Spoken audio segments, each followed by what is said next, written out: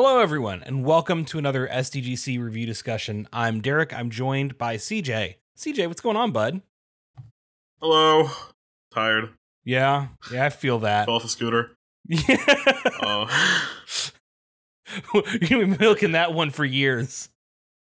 I just woke up. Just woke up on the side of the road in the middle of downtown Richmond. In the middle of downtown Richmond. I fell off a scooter and I'm I've back been at John's house in his weeks. basement.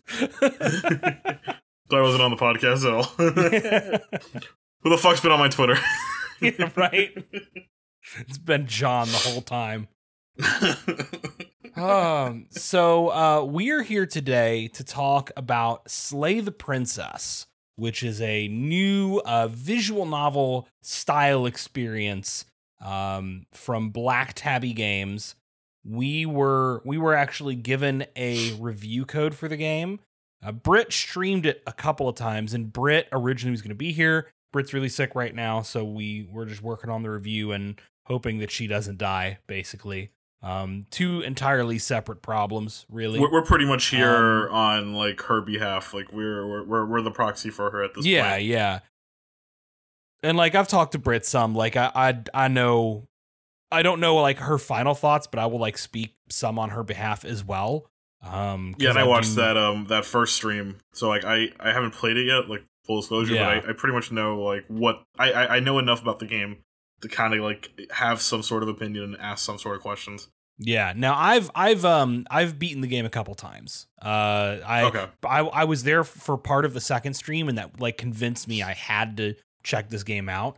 So I have finished the game multiple times and seen probably most of the content in the game, though not all, because it's really difficult to see everything that's in it.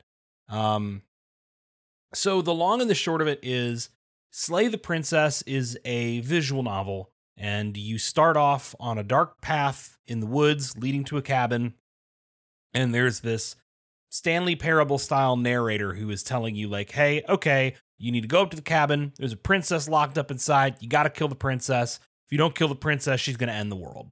And from there, you are given a lot of different options on like how you can converse with the narrator and ask questions and kind of badger them for more information. How you handle once you go to the cabin, like, do you pick up the knife or not? What do you do when you go down the stairs, etc. And the way that you handle your encounter with the princess, of which there are many possible outcomes, changes what the next chapter will be. It's hard because like I don't want to give away. You watched that first stream, so you've kind of picked up the structure of the game, right? There's a whole like yeah, pretty much like anything else you mentioned would not only be a spoiler, it would give away like everything, right? Because this game, God, I had I wanted to reference another game, but it would also spoil. Right? It's one of those things where I'm just like, this is one of those visual novels where like the fact that you're gonna see the end a bunch of different times is part of the story. It has that Doki Doki Literature Club thing where it's like, there's some meta shit it's gonna catch you off guard. It's gonna catch you off guard, but the problem is us telling you to play it is already like baiting you to be like, all right, what's gonna happen, right? And but I think that's kind of like, like it's hard. No, you're right, because like it's hard to sing the praises of this game and not immediately get people's guard up that like they know they're going into something that's not going to be what it appears.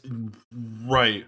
But I think also the very nature of the game leads you to question from like moment one, right? Because the narrator's cagey and hey, you got to kill the princess or else she'll end the world. And if you even dare to ask like, how is she going to end the world? Or like, why would she do that? The narrator's like, don't think about it.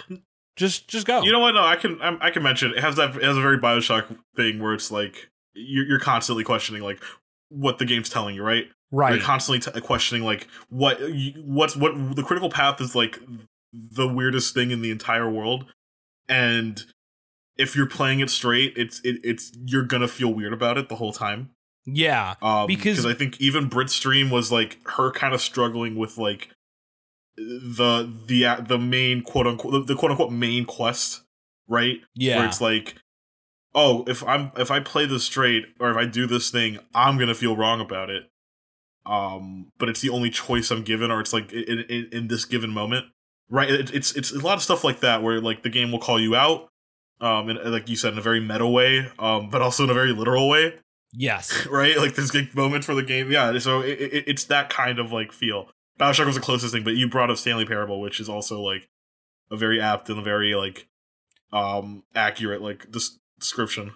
I think the Stanley Parable is a good comparison, like not even just so much for like, oh, there's a narrator who is a character, but because the Stanley Parable, I think when you first play it, a lot of your early time with the Stanley Parable, probably your first couple of runs, is you and your relationship with the narrator, and in Slay the Princess, the princess as well, and trying to navigate, like deciding who, if either of them, do you trust, right? It's that feeling of like, I don't know that I trust on their face the characters as they're being presented to me and the viewpoints I'm being given.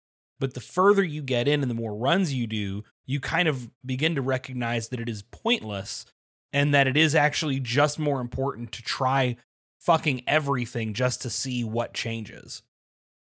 Right? Like, and I think that ends up being so interesting, like how, again, trying not to spoil anything, but your journey as the player and your transition and like your emotional process, who you trust early on, how you feel after your first like story branch is complete.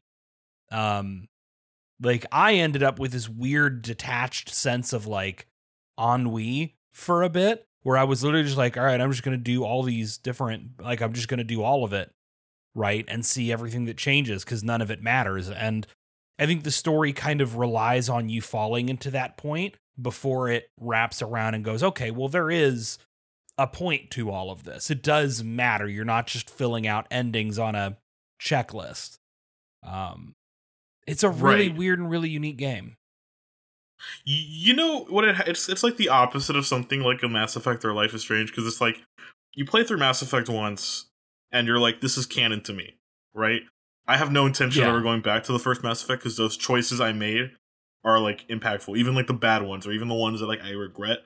That's my Mass Effect, right? This game is very much like there is no sort of like logic. Like you said, the game anticipates you kind of fucking around. And has some sort of answer for you, right? Even during Brit's stream, where she was kind of just like actively defying the game kind of comes back and is like, all right, well, no, you're gonna get either punished for that, or you'll find some sort of vindication in that. Which again is like pretty interesting, because not a lot of games would account for like things like that, right? A lot of moving parts in a game that's very like on the surface very simple, and what we get like a dime a dozen of like these very bizarre like visual novel games. This one is like doing some things that I wish that even like watching it like so detached on a Twitch stream, right? Where I'm like, oh, okay, that's different. That's pretty cool. Yeah. Well, and like it helps that the game is in its weird way, like incredibly like gorgeous from a production standpoint.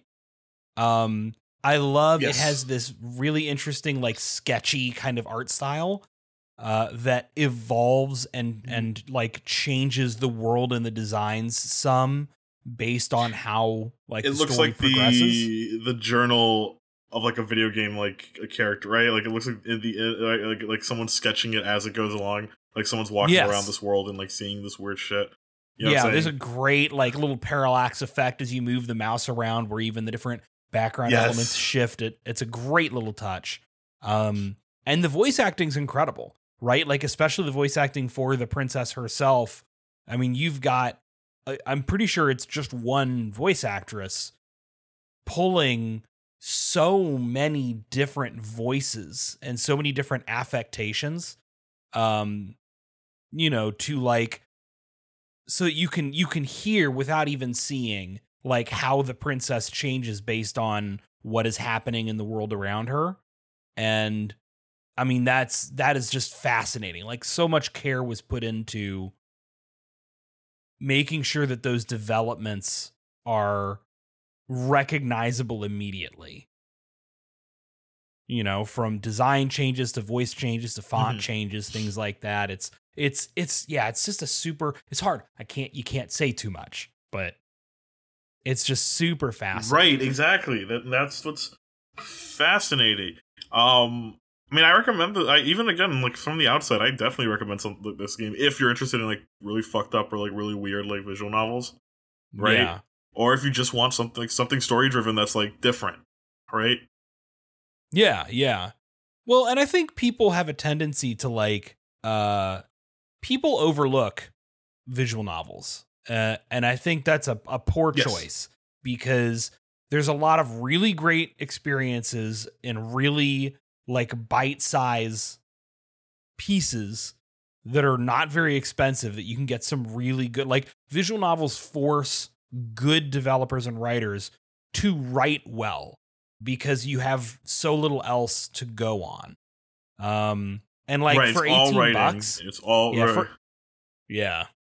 for $18, like, this is a hell of a little experience. It is currently only on computers.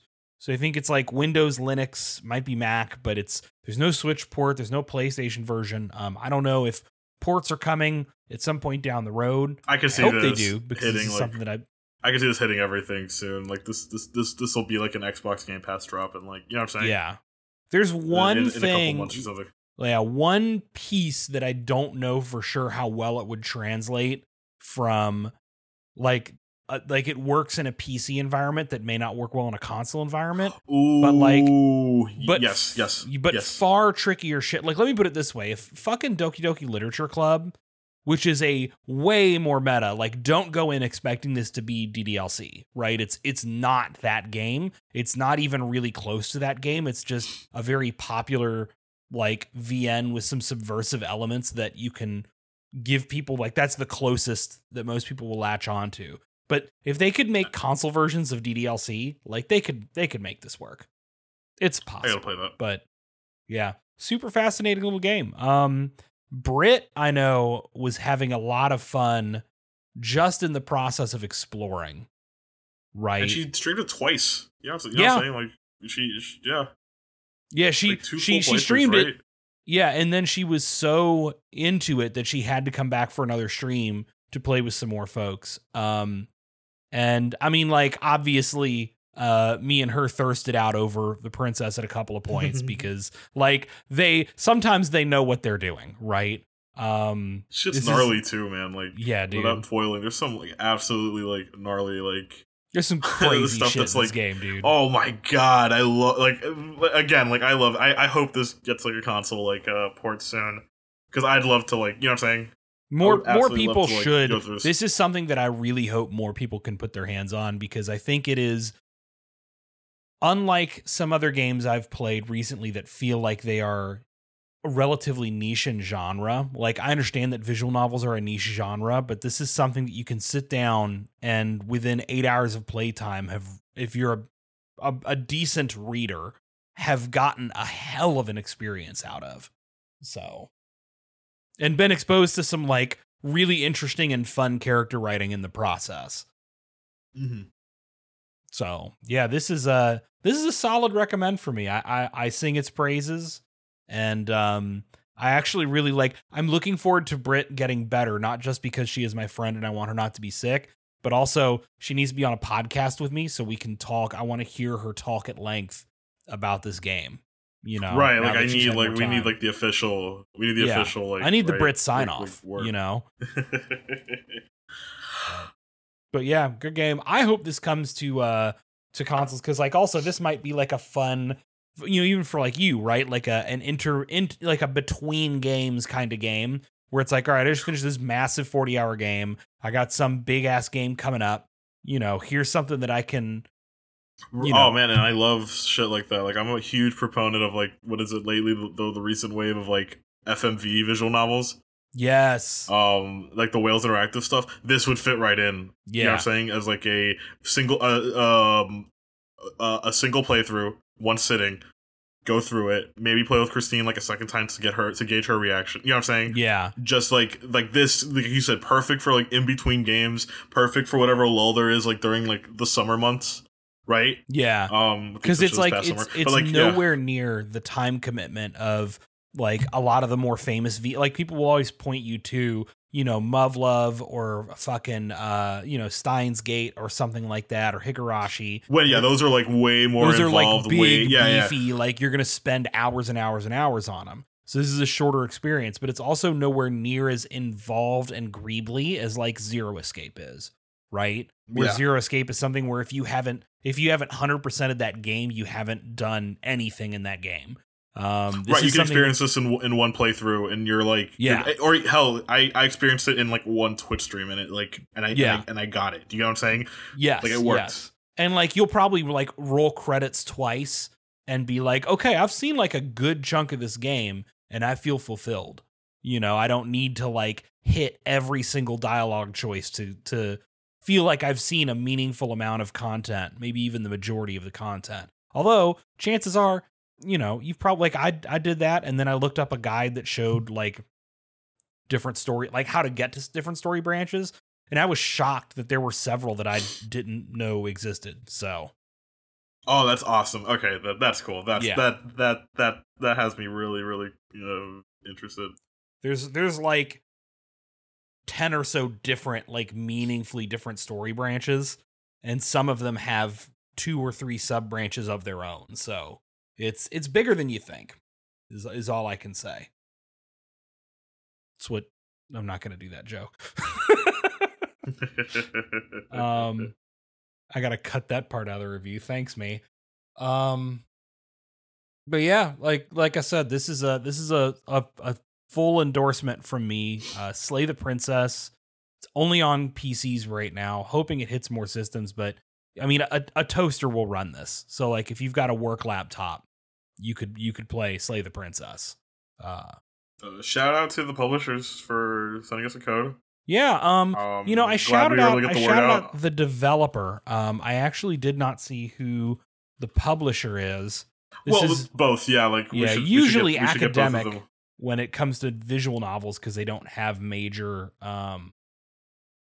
This is just okay. It's just Black Tabby Games. This is a fully independent. Small studio self-publishing. Yeah. So love that shit. Shout out to them. Yeah. Shout out to them. You know, like glad that we could get the word out, you know. Something like this. Absolutely. But that's what I got. CJ, you got any other questions or comments? No. I just hope I can play this soon. Yeah. Hell yeah, man. All right, folks, you all know the drill. You can catch SDGC live most Thursday nights at 9 p.m. Eastern time. We discuss what we've been playing, the latest news headlines, interview cool guests, things like that. But until you see us again, just remember, kindness costs nothing, so take care.